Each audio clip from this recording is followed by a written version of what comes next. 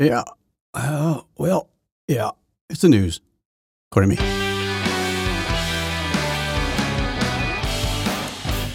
Good Monday morning. It is 9:05 a.m., almost on the dot. 9:05 a.m. 9:05. Monday, November 20th, 2023. And I am here, your host, with the news, according to the way I see it. My opinion on the news. I'm not a doctor. I'm not a lawyer. I'm not an epidemiologist. I'm not a financial counselor. Just a guy with a cup full of chai with cinnamon creamer in it. my throat's a little bit funny today. Part of the problem is I have a backup cup, but it's upstairs. I'm not going to be able to get to it. I got in kind of late last night. I got the next few days. Definitely, we're definitely going to have a few shows in a row here. The next few days, today, tomorrow, and Wednesday, for sure. There will be shows on the docket, which is good because there's some serious news. I was going to have just a short show this morning at 7 a.m. I was going to get up a little earlier. And I woke up actually at 3 o'clock in the morning, which is kind of there's something about that hour. I'm not sure what's going on there. Some people think it's a God thing that we wake up at 3 o'clock. There's been all kinds of theories for years about this. It's interesting. I just heard some other stuff on YouTube the other day. I should probably just call this channel the YouTube Critiquer, the YouTube Critique. I spend a lot of time listening to YouTube stuff, a lot of creator stuff, stuff on that YouTube creators do. And one of the things is there's this one channel I've just run across in the last few months that talks a lot of stuff about biblical type stuff and different stories from the Bible. One of them is really good. It's okay. My name is Methuselah, and this is who I am, or I am Gideon. This is my story, or whatever. And it tells kind of more of a really good. It kind of puts it in perspective. Talks about the person. It kind of fills in the gaps around the person of Scripture. In other words, it talks about, okay, this person did this, and it kind of lays the whole thing out in more of a story form, which is kind of interesting because it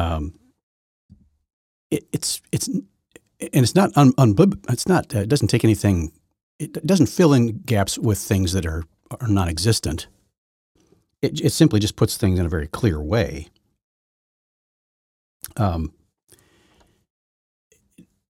Kind of filling in, around the story, just making this. I don't know how to say it. It's not just not just reading Scripture. It's kind of the story of this is what happened to me. This is how this is. This is what happened. This is what happened. I'm the son of such and such or whatever. It came from this line. It pulls together more of the background of the person from the Bible, and it's very interesting, especially going through the one I found most fascinating was Methuselah. Noah was Methuselah's grandson. Didn't know that. I think was it Lamech that was Noah's father.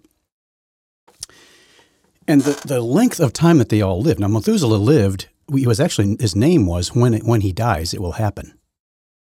He died the day before the flood. Methuselah lived to like 969 years, I think. I think Noah was 950. He lived another 350 years after the flood.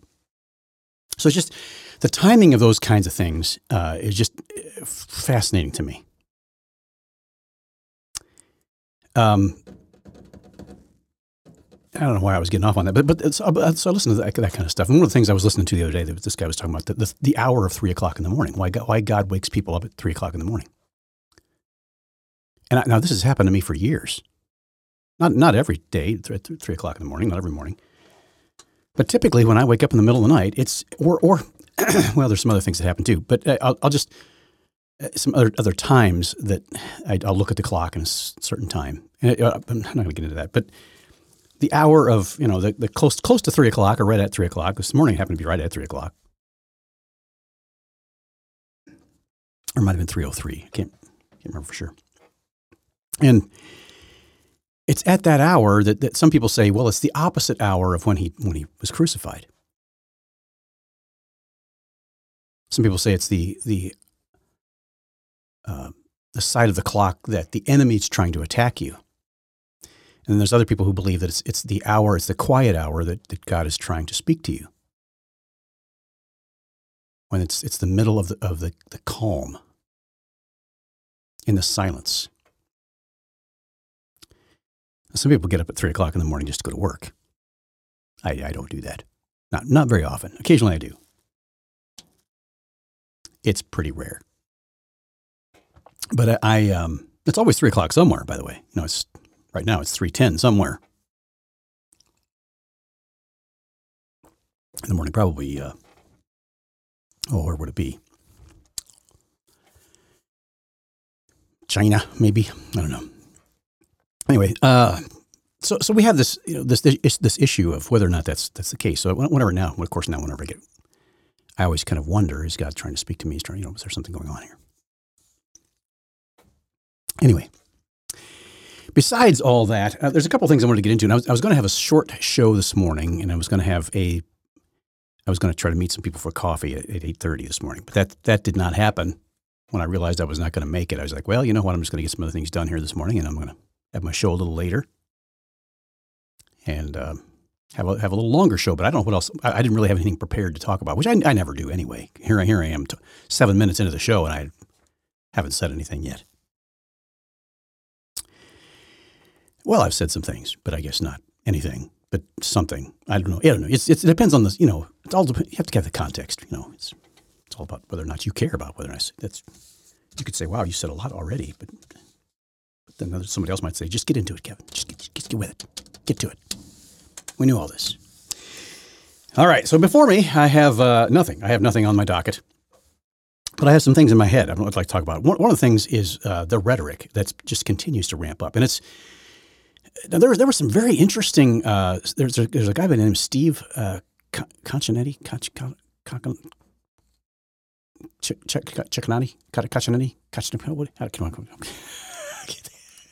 I don't know his name. I think he's from Australia. But he's actually, I think he might have Asian background. He might be Korean or something. He actually lives in Australia. Now, he is in the United States now. And I don't know, let's see here if we have, what's going on here? Oh, yeah.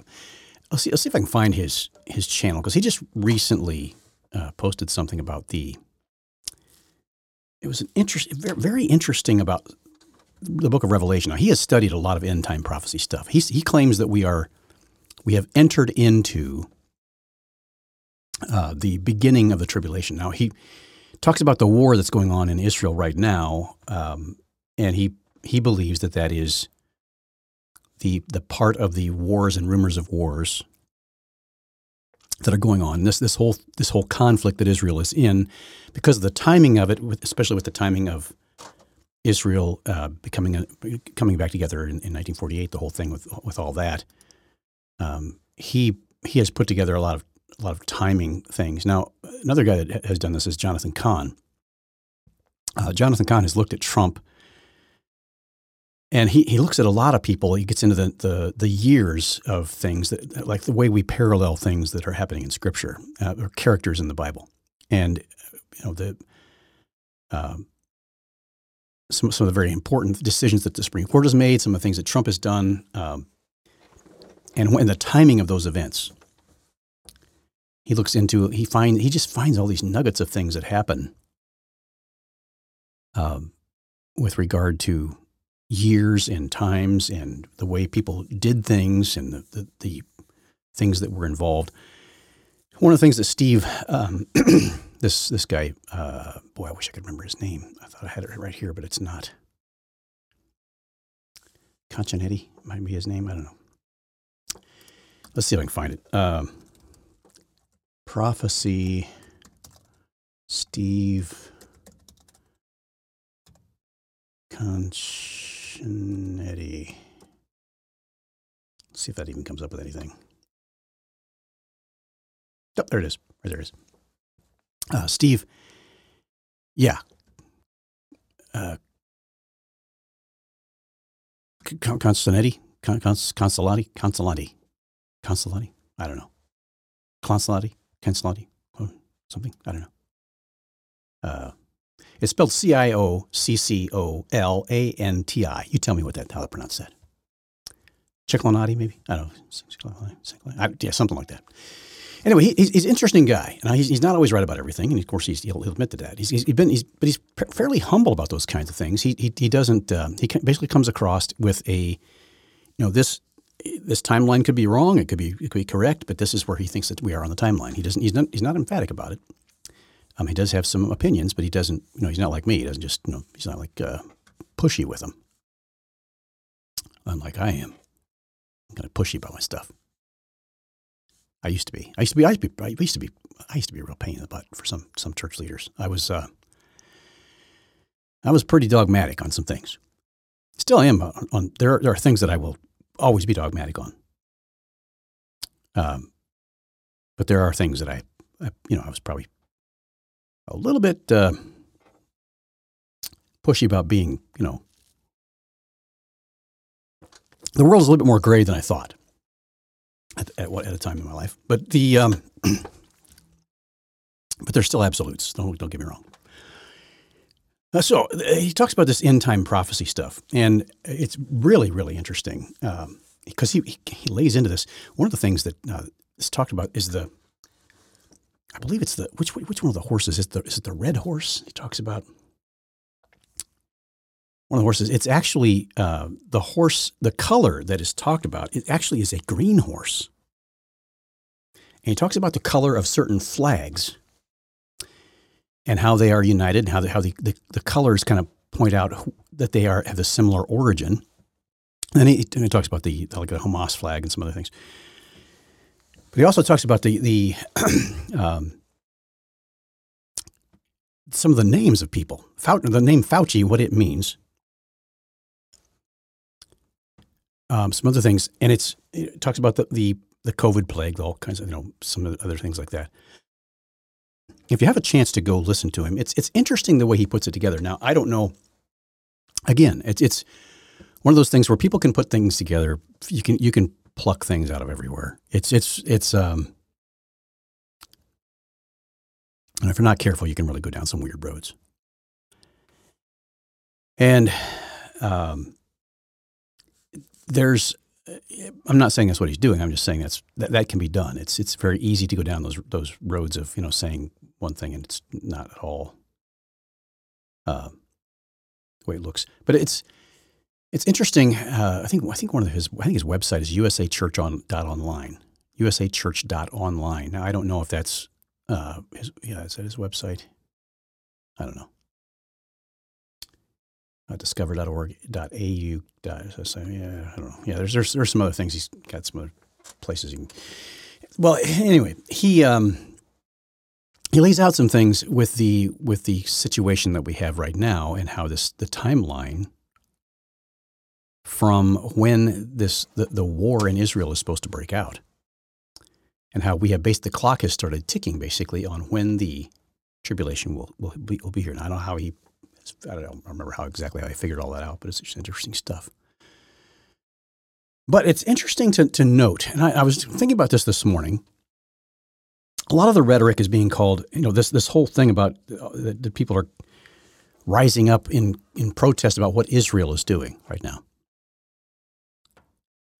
There was also the issue of over the weekend, last Thursday or Friday, a letter to America from bin Laden, which I don't know anything about the authenticity of this thing. I really don't know if bin Laden wrote this or someone else wrote this in his name, or if it was just a made up thing that now is hit TikTok, because it plays into all of the stuff that's going on right now. Invasion it even talks about Gaza, which leads me to believe that because we haven't heard, how long has this guy been dead? It's been over 20 years since 9/11. Now, apparently this letter was written as an explanation to America. Letter to America, why we did 9/11. Oh, really? Did you mention anything prior to doing 9/11? Did you happen to mention, why didn't you send a letter to America before 9/11? Did he do that? I don't know. Haven't heard anything about that one. You'd think that'd be uncovered in the last 23 years. Nobody knew who this guy was. The only time I'd ever heard of this guy was when the Ollie North trial was going on about they were trying to impeach him or whatever they're trying to do to the guy. It had to do with Iran-Contra back in Reagan's day. This was probably in 1988. Or it was 89, yeah, somewhere around 1990. And Oliver North, who was the general, I don't know what his title was at the time. I just sneezed. You didn't hear it. I had he was going on about this whole thing, and somebody asked him about it's the biggest security threat that we faced in the country. He was being asked questions before Congress. And he had spent like $80,000 at the time. It was a ridiculous amount of money, $80,000 on a security system for his home. And this congressman was asking him, why in the world because there's under death threats right now. There's very dangerous people out there. And I think it was Al Gore that was asking him questions. And he said, Osama bin Laden is the most dangerous person on the planet right now. And interestingly enough, Al Gore had never heard of him. And he practically laughed in his face. He said, what?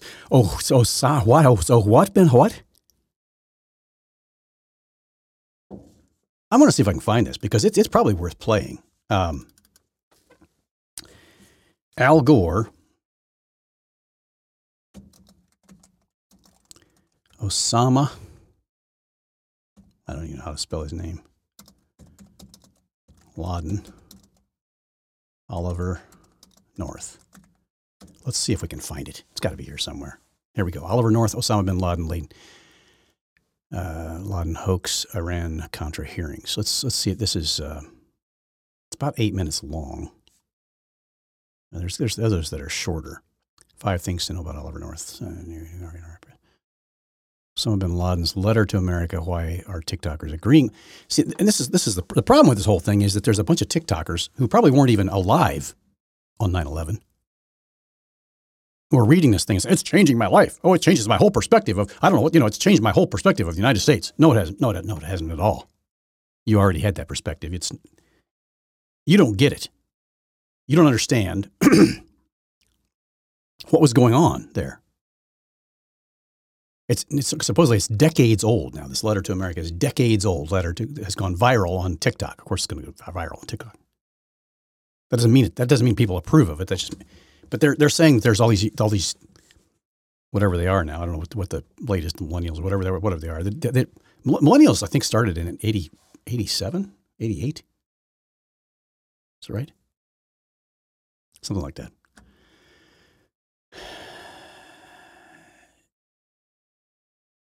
The Guardian, I guess, removed the letter to America. They had it posted on their TikTok site, I guess, or something. Yeah, let's see here. What else we got here? We got Oliver North. This is an 8-minute long thing. Pretty sure somewhere in here, I'm going to kind of.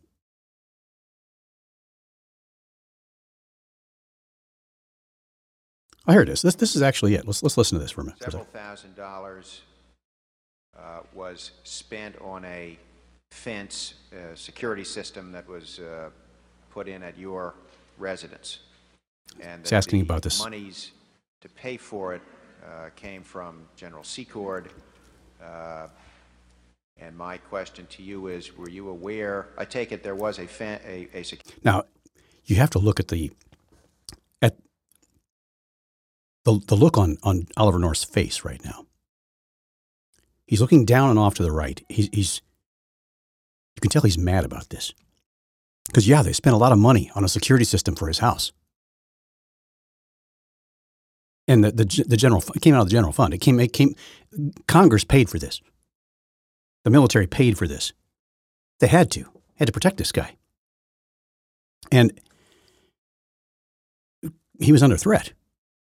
Now they're asking him about this. He's staring off. There is a security system in at my residence. It has since this April been sufficiently supplemented that it is now extraordinary. He's not pulling back on this. Yes, I have a security system and it's been supplemented. It's been improved. It's been upgraded. You realize even just talking about it, he has to be very careful what he says about it. Because if he says the wrong thing, he might disclose some kind of weakness with the system. He doesn't want to do that. But here he goes. And I take it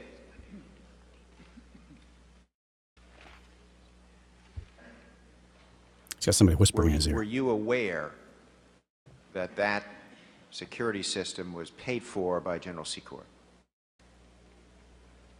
Well, I'm going to waffle an answer. I'm going to say yes and no. And if you'd indulge me, I will give you another one of my very straightforward but rather lengthy answers. The issue of the security system was first broached immediately after a threat on my life by Abu Nidal. Abu Nidal is, as I'm sure you on the intelligence committees know, the principal foremost assassin in the world today. He is a brutal murderer. When I was first alerted to that threat... Now, Abu Nidal, you have to understand, is a sub-worker for Osama bin Laden. So this is where this whole story unwinds. He is one of his top, you'd say one of his top lieutenants or one of his top officials. By the Federal Bureau of Investigation in late April. I was simply told that there was a threat that had been promulgated by Abu Bakr, who is the press spokesman for the Fatah Revolutionary Council, which is the name of the Abu Nidal group. He targeted me for assassination. We then made an effort over the course of several days to have the story killed and not run in U.S., not me, but the story, killed and not run on the U.S. media. Nonetheless, it ran, and I believe the date was the 28th of April. You can tell he doesn't even want to talk about this. They didn't want this to go public. They didn't want anybody to know that he knew that they were after him or that they had any kind of special security around him. They were trying to trap this guy, trying to find him. They wanted him to make an attempt, but it's one of those things where you don't always tell your enemy what your defenses are. Well, these are my defenses. This is what I've got. It's okay. Well, then now we know how to work around that. We know what won't work. You can tell this is bothering him, even talking about it. This is why they didn't go public with it. The initial assessment was that this was a response to the attack on Libya, which we had run a preemptive counterterrorist raid on Libya on the 14th of April. Which I had a small role to play. I remember that day. I remember where I was when that happened that day. I was actually at church. It wasn't a Sunday. It was on a Friday. And there was what had happened was there were some missiles launched. It was a very strategic and very what do you want to call surgical strike, and it devastated them. Looking back on it now, it was a brilliant move. At the time, people were all upset about it. But it was actually, it set them back years and years and years. CBS chose to run the film anyway. The FBI was then contacted again and asked what protection can be offered. The FBI correctly said, we don't offer protection. I then sought other types of protection. I went to my superiors and said, what can be done? Contrary to what was said some days ago, this lieutenant colonel was not offered at that time any protection by the government of the United States, Senator Rudman. I asked for it, and I was told that the only thing that I could do is to immediately PCS, permanent change of station, you and I as Marines know well what that means, and jerked out of our home and sent to Camp Lejeune. In that I was preparing at the time to go to Tehran, and we didn't want to tell the whole world that, that was deemed not to be an appropriate thing to do. The next thing that we looked at trying to do was to find a secure telephone to put in my home to justify the installation of a U.S. government security system. That, too, was impossible, or not feasible, or couldn't be done. The next thing I did was to ask for a list of who installs these things for the U.S. government. Maybe I can get a better price. So now he's looking for a contractor to do this. Because, you know, people like Halliburton, there's private agencies out there that are contracted with the government to do these things. He's thinking maybe he can just go directly to them and get a better price from them, because they always overcharge. They always pad things for the government. Charge them 4 times as much because, you know, we're bilking this taxpayer. By calling them. I believe it was someone in the Secret Service gave me a list of 3 or 4 of these companies that do that kind of installation. I called 2 or 3 of them. It is now late April, early May. It's within days of this threat. And I called and I asked, can you come out and do a survey and give me weeks before we can come out and do an estimate? I'm going to skip through a little bit more. And I told him, the 5th of May, introduced me to Mr. Glenn Robinette. He was introduced to me as a man who, 1, had been a former CIA or perhaps 2, a survey, and he came up with an estimate. So he's talking more about the wall. There's an even deal for the fence they put up. But I was about to leave for Tehran.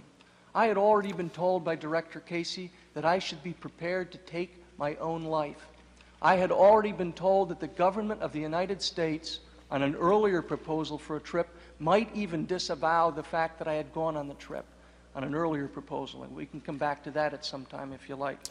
And so having been asked for some type of U.S. government protection for my wife and children, and having been denied that, and perhaps for fully legitimate reasons, and if there is a law that prevents the protection of American government employees and their families from people like Abu Nidal, then gentlemen, please fix it. Because this kid won't be around much longer, as I'm sure you know, but there will be others, if they take activist steps to address the problem of terrorism, who will be threatened. And I would like to just, if I may, just read to you a little bit about Mr. Abu Nidal, just so you know my mental state at the time. Abu Nidal is a radical Palestinian guerrilla leader linked to last Friday's attacks in Rome and Vienna. And that was the so-called Christmas massacre, in which 19 people died and 200 were wounded, is the world's most wanted terrorist. That's the Christian Science Monitor. When you look at his whole career, Abu Nidal makes the infamous terrorist Carlos look like a Boy Scout.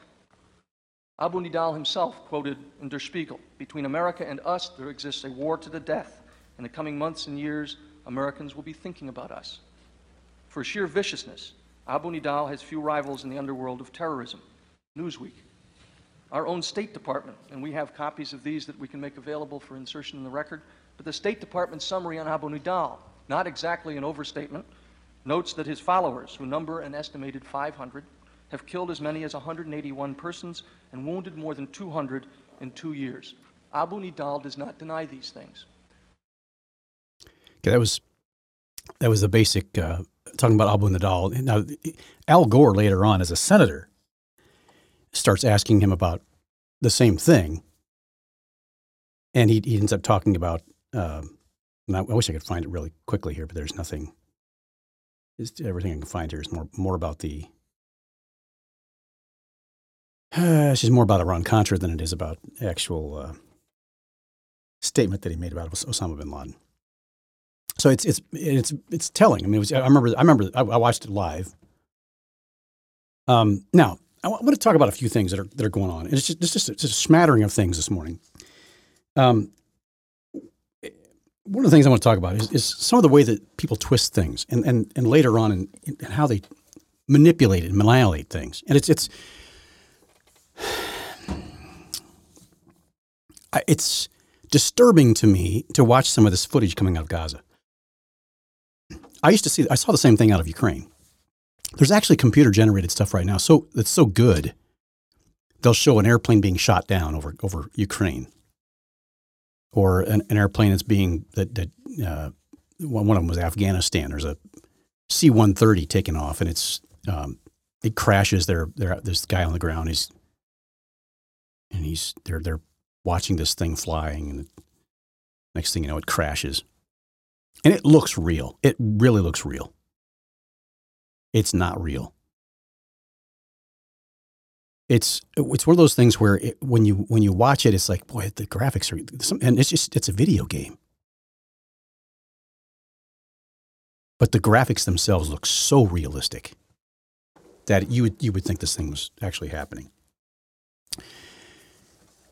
This is where we're going with this stuff. Now, when I see some of the pictures, the photos of people walking through rubble in Ukraine or in Gaza, especially in Gaza, this has been that's the hot spot right now with media. When someone is walking all by themselves through the rubble, this building has been blown up. And it just looks like, this looks like, World War III kind of thing. It's just all devastated. It looks like the apocalypse. This guy's walking through, holding a baby, carrying, something in his other hand or whatever, it's like a little bag of whatever. And he's trying to work his way through the rubble.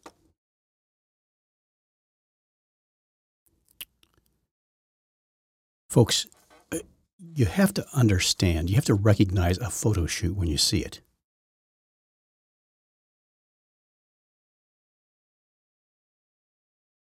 This idea that there's just all of a sudden there's a camera there. It just happens to be on a tripod. And the lighting is perfect. And the photo is just absolutely spectacular. The lens isn't even dirty.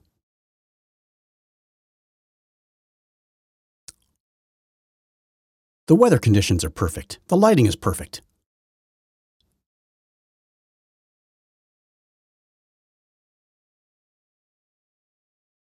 You have to understand that some of this stuff, not all of it, some of it is staged.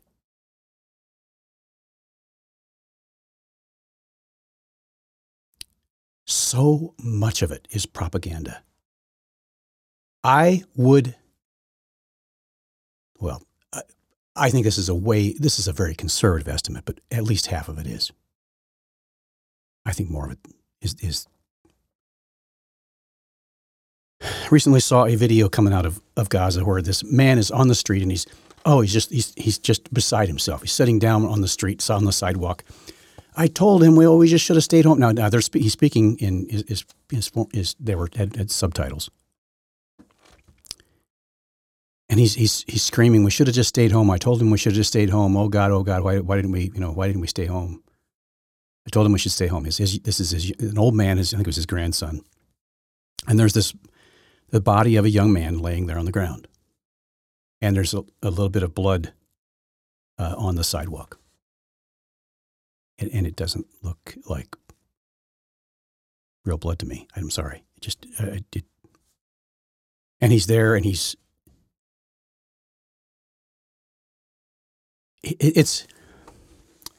overacting. Okay, it's now it's hard to tell. Some people do. You can't always tell how some people are going to act when they have a trauma going on.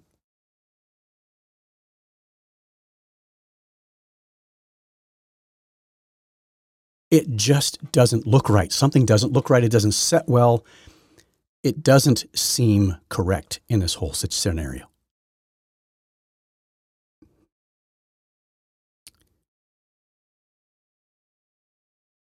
And it's disturbing, mostly because it just, that well, here's the other side of it.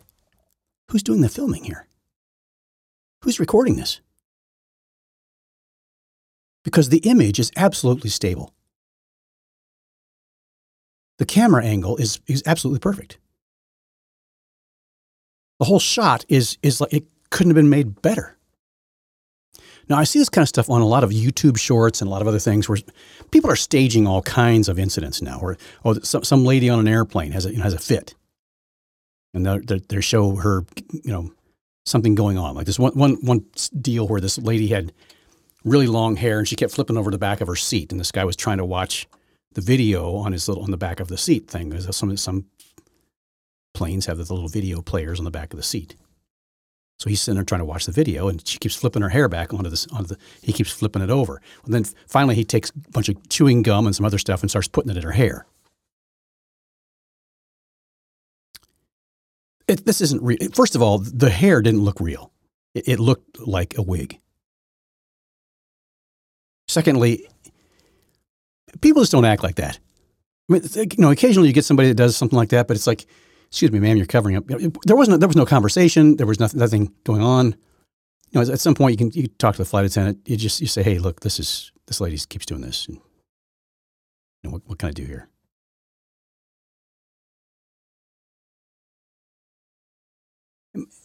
Occasionally you get people that are that rude, but it's pretty rare that you can't work something out. It's just some of these scenarios are a little bit off the chart. Now, I saw this other one the other day where it was supposedly in Chicago. This guy was sitting in his car. The title of this thing was "Don't Sit in Your Car in Chicago." And this kid comes walking up. He's probably 15, 16 years old. He's walking up, and it looks like he sticks a gun in the car and just sends the thing off, and then he goes running off. Nobody stopped. And you look at the comments on this thing, and of course, everybody's talking about it. Everybody's saying how, man, that kid needs to go to jail. That kind of stuff. I need to catch that guy. This is the way Chicago is. It was like an airsoft gun. The only gun I saw, it looked like a toy gun. And first of all, there was no. You have that many shots going off, you're going to have some gunpowder flying. You've got some. There was nothing. And it was very quiet. It wasn't very loud. There wasn't much recoil in the gun. Nothing looked right about the scenario. And here's the thing that sets it off the most. Who's doing the recording? Who happened to be standing there at the back of this car with a camera as somebody walks up, shoots inside of it, and then the kid runs off while there's somebody filming the whole thing? All within frame, all perfectly framed.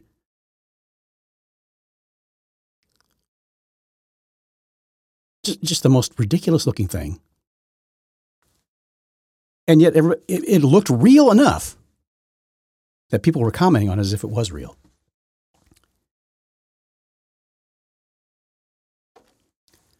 And people are doing this for clicks. Because, you get the clicks, or you get the watches, you get the comments. Get the viral stuff going on. That's what they're looking for. It's the way our society is becoming. The culture itself is becoming ridiculous.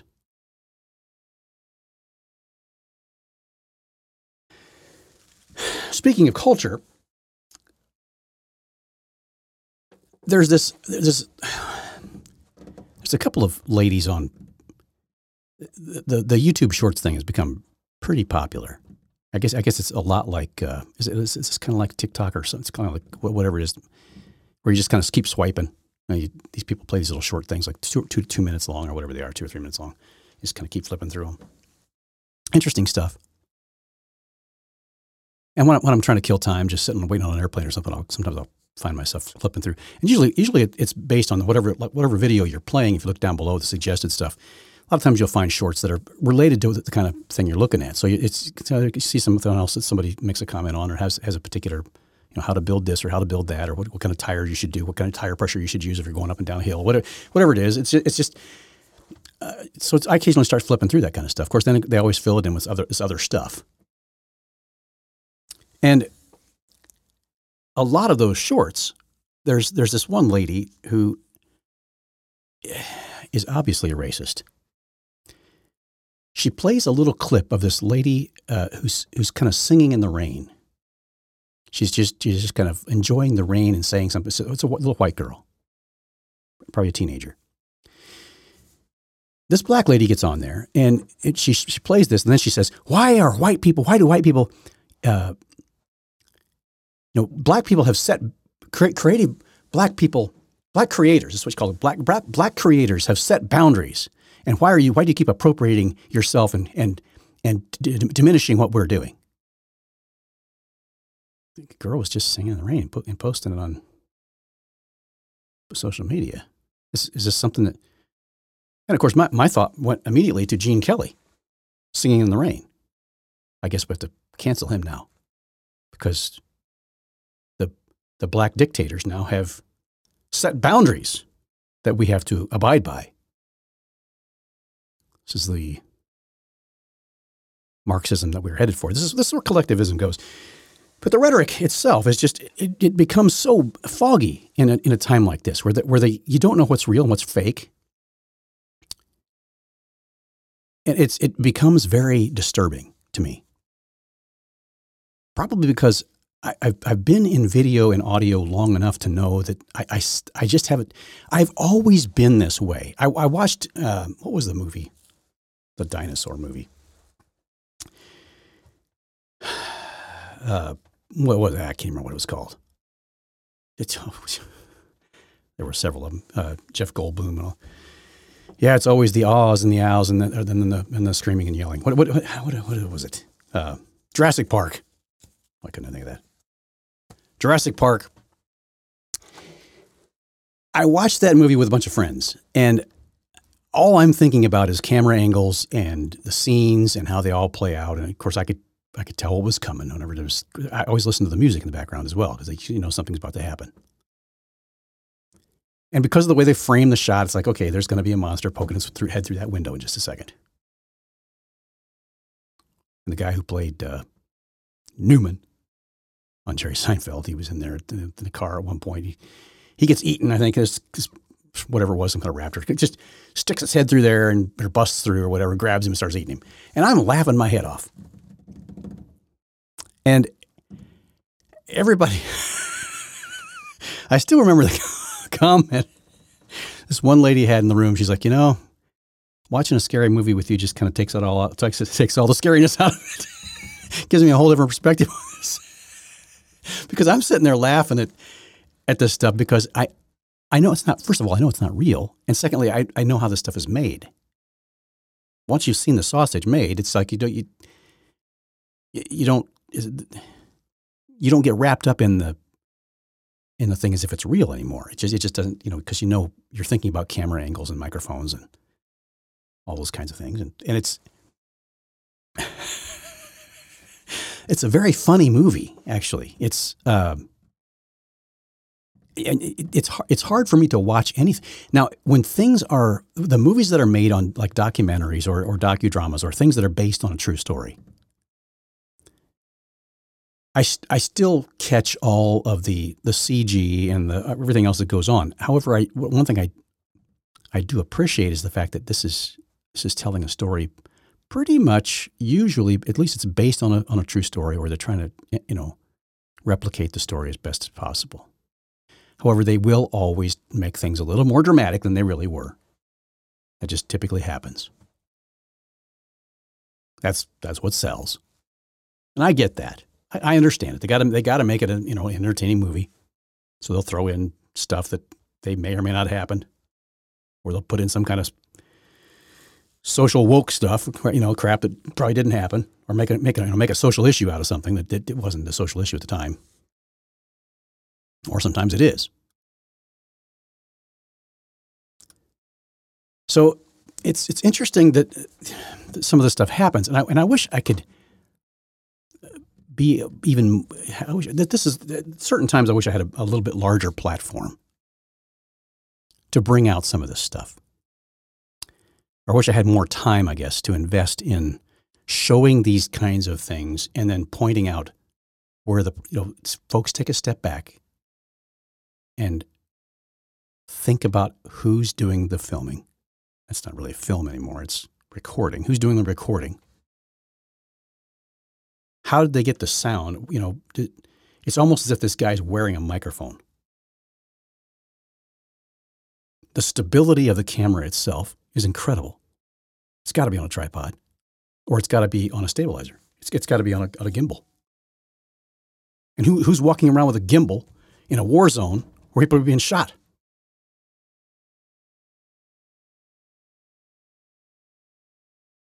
It just, so much of it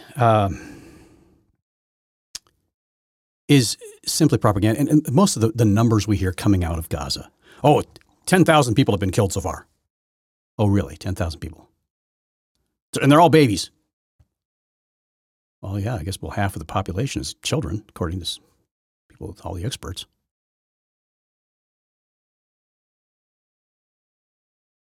I tell you, most of the time when I see videos there, I don't see half the population. I don't see the children anywhere, unless it's, of course, in a propaganda film. And they're all bodies laying around. We're being fed a pack of lies. And that's is everything that Israel's doing correct? No. And here's the other thing I want to talk about. Is it anti-Semitic to protest what Israel is doing? No, it's not. Israel may be a Jewish nation, but Israel itself is not necessarily Jewish.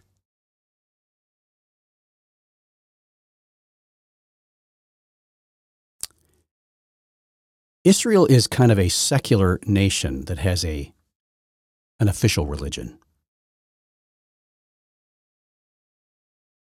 Not everyone that fights in the Israeli Defense Force is Jewish.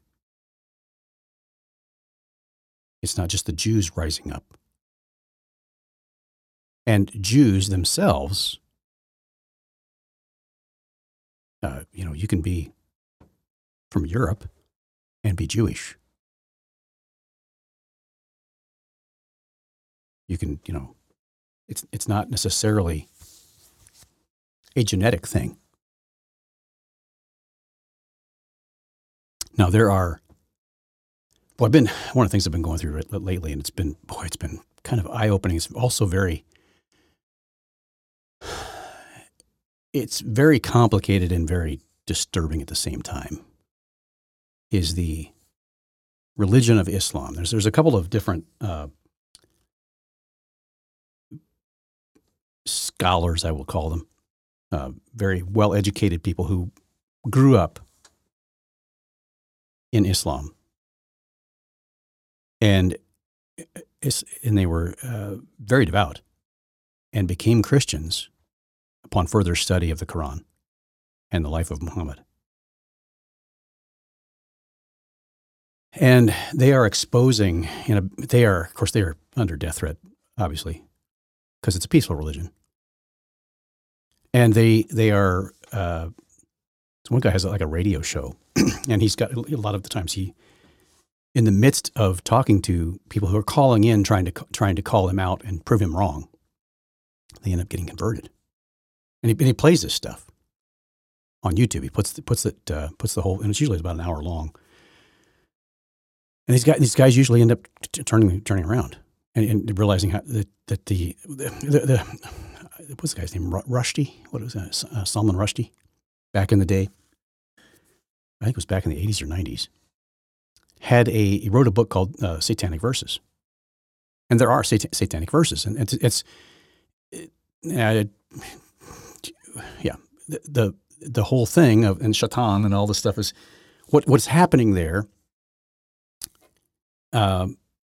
Is they have these verses that are showing where the influence came from that Muhammad was speaking from, and it's very confusing for most people, but this guy lays it all out and shows that, look, this is not. Well, he also there's another guy who has a whole series of teachings on the Quran and the life of Muhammad, and there are serious questions of whether this guy even existed or not.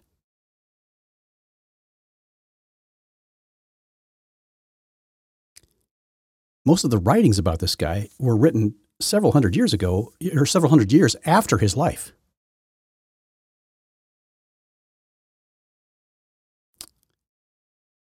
The Gospels were written by people who walked with Jesus, Yeshua.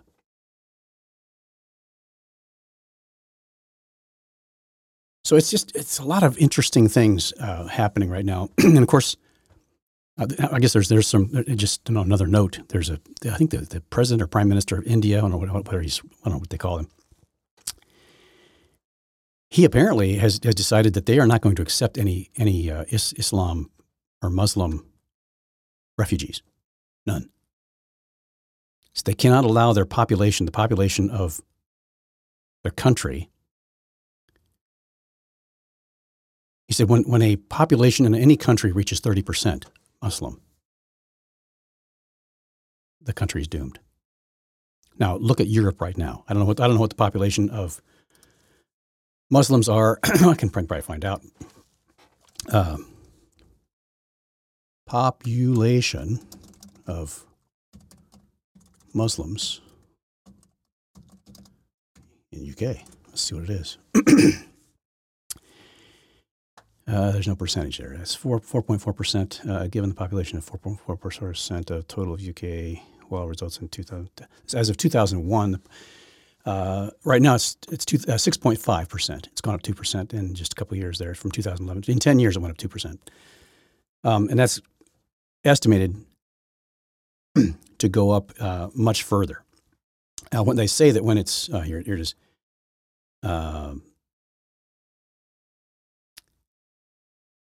This is more interesting. This is one that was done in 2001. I'm going to click on this and find out what it was. Oh, sure. Now we have all this cookie stuff, whatever. Deny. Okay. Population of England and Wales stands at 59 million people.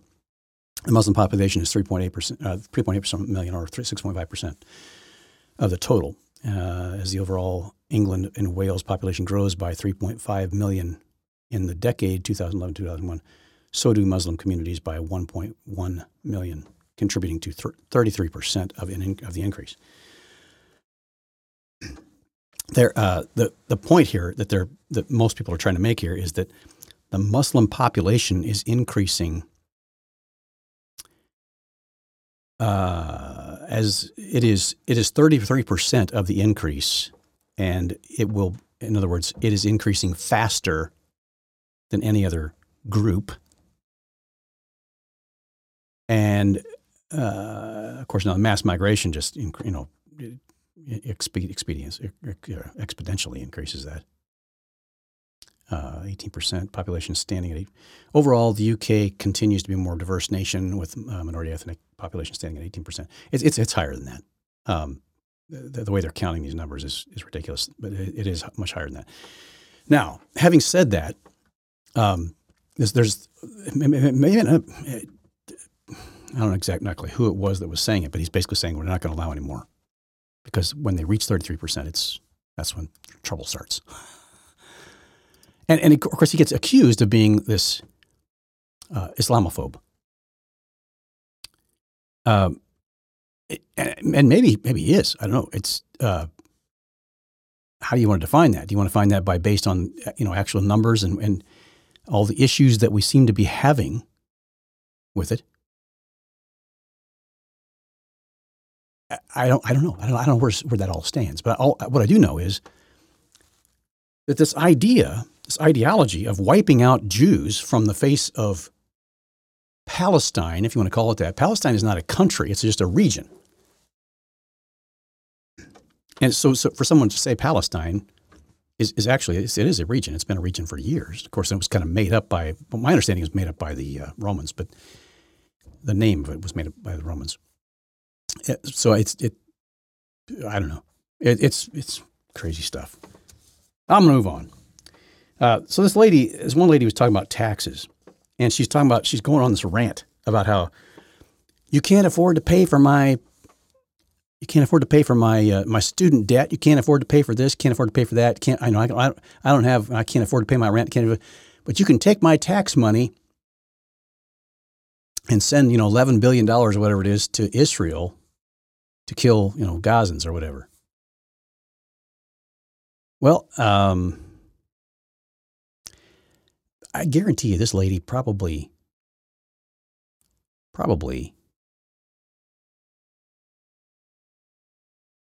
doesn't pay federal taxes. There's about 100 million people. Well, there's not anymore. At one point, not too long ago, there were about 100 million people in the workforce.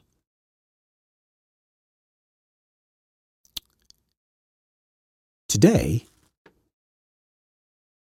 think there's about 80 million.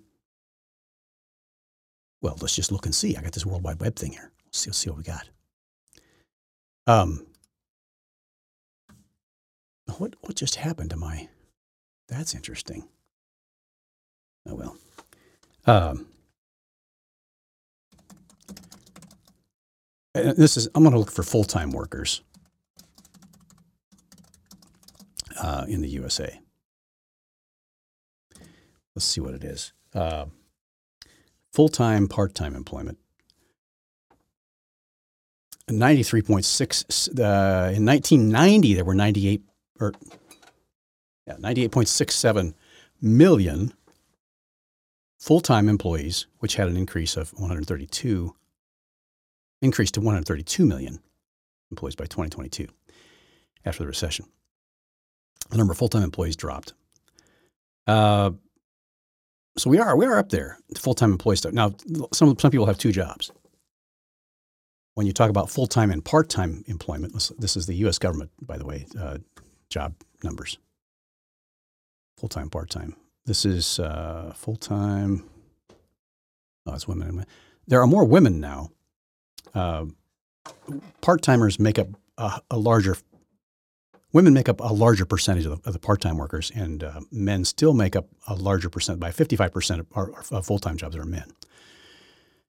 Now, it's looking like, and I don't, they say these are all percentages, these aren't numbers.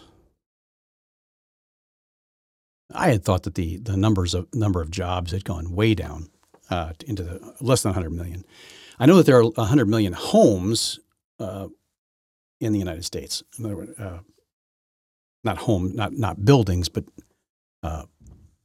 family units, if you want to call them that. Home units type things. There's a lot of breakdowns here percentage-wise, but these aren't actual numbers. But about half of the numbers of people who are actually workers do not pay federal income tax. They might pay state. They might pay. Of course, you got to pay local taxes. You got to pay other things. Even if you own a home, you're paying property tax. If you buy gas for your car, you're paying all kinds of taxes in the gas. You pay sales tax every time you go to the store.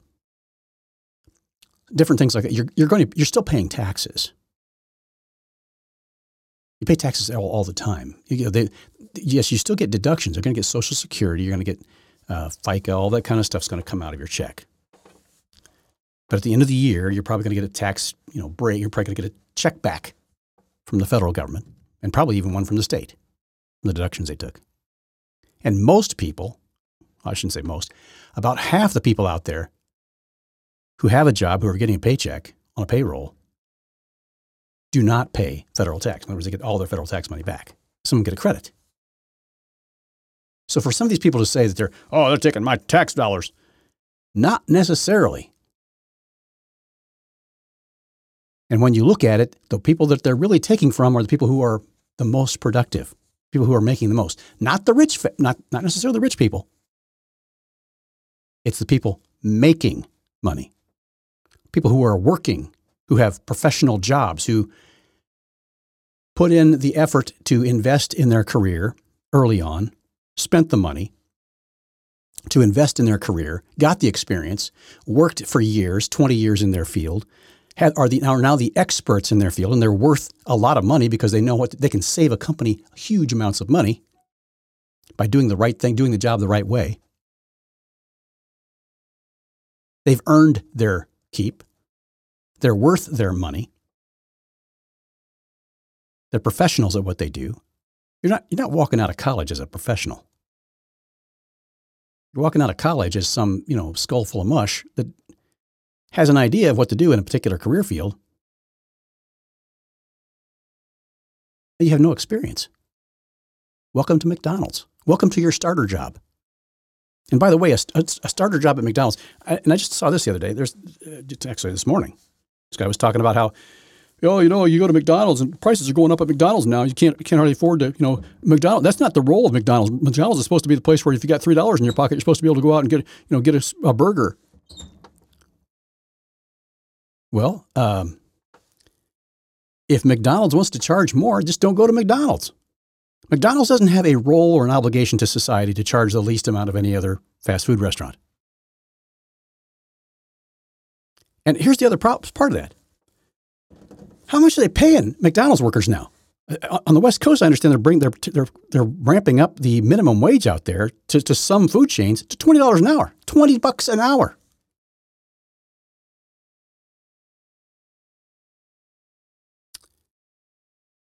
Folks, I know people who are in professional positions, in jobs that you'd be surprised are not making that kind of money a day.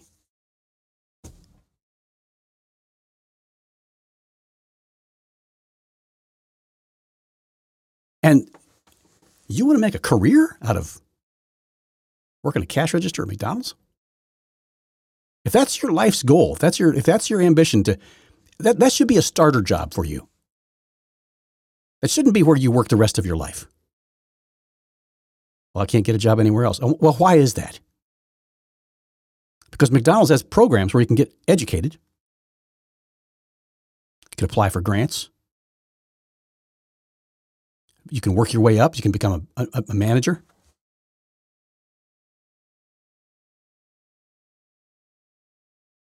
It's not supposed to be a living wage job where you can afford to live like everybody else in America, have a car and a house and everything else, feed a family of 4,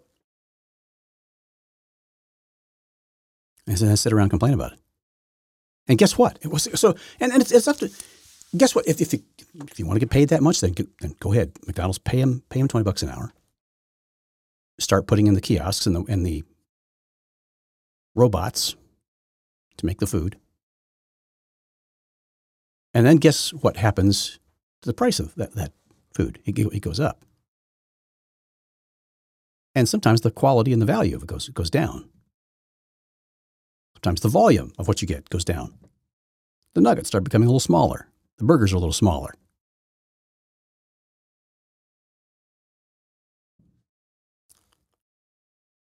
And people complain about it. I've got this thing called cheeseburger economics. Cheeseburger economics. And it relates directly to McDonald's or fast food. If a value meal costs you an hour of your labor,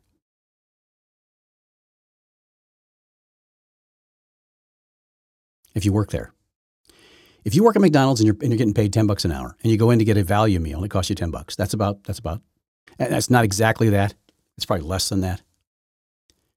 But that's basically been the general rule for years. In Indiana, when I was growing up, for many, many, many years, minimum wage was $3.25 an hour. When I went to get a value meal, it was about $3.25, about $4, whatever it was, right around $4. You could biggie size it for another $1. So we're $5. And most people at McDonald's were making about $5 an hour. And you start about $3.25 and you work your way up. That's where it was.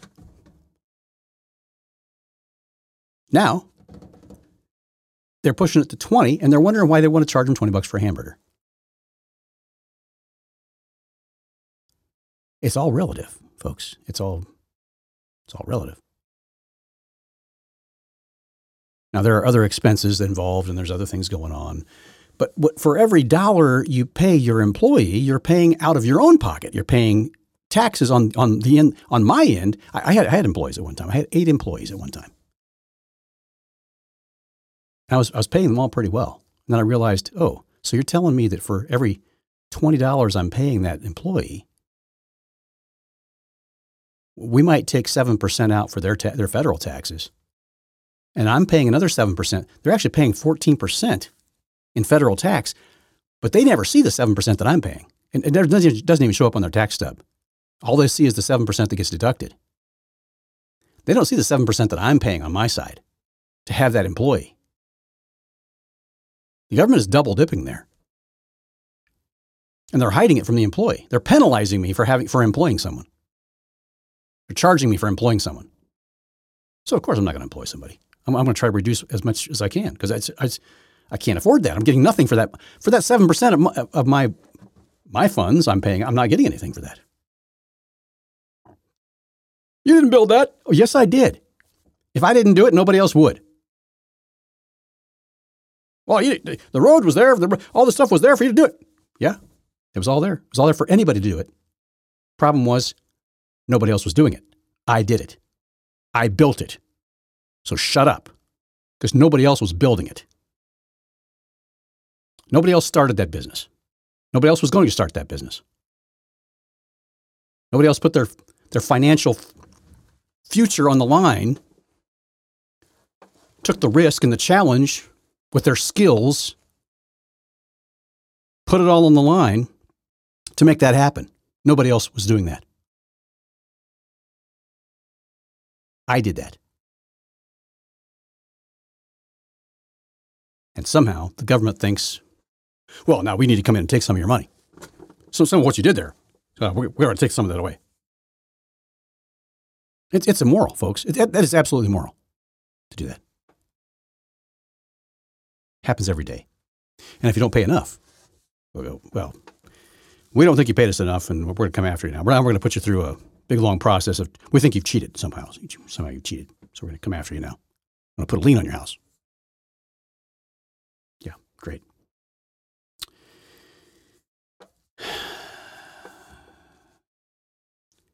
One of the things that was interesting about Cioccolati, Stephen, that guy I was talking about at the beginning, he said that the one horse is green. And it said you start looking at the green thing and the whole green, the Green New Deal and all the things that just, he had this whole way of tying all this together. It was quite fascinating. I'd like to talk about it more, but I just realized I've gone well over an hour, and I know it's been a long show. So a lot to think about, a lot to talk about. As the week goes on, I'm hoping to have a little more time. I got some busy things to do this evening, and this afternoon and this evening. The next few days, though, I should have time to catch up on some things. And one of the things I want to do tomorrow is talk a little bit more about what's happening with the Trump saga, because it's still unfolding. A lot of things are happening. Trump did get a few victories, so to speak. Yes and no. The gag orders continue to be stayed. They basically, the things that are going on there are just absolutely ridiculous. It's like a junior high kid trying to run this whole Engeron thing and Jack Smith.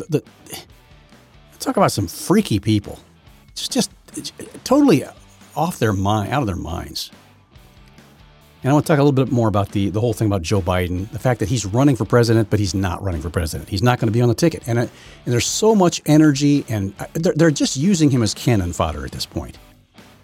Everybody's going after Joe Biden. Everybody's talking about Joe Biden. We need to start going after the person who's really going to be there. The governor of California. God bless everybody. Have a great day. Pray for our leadership.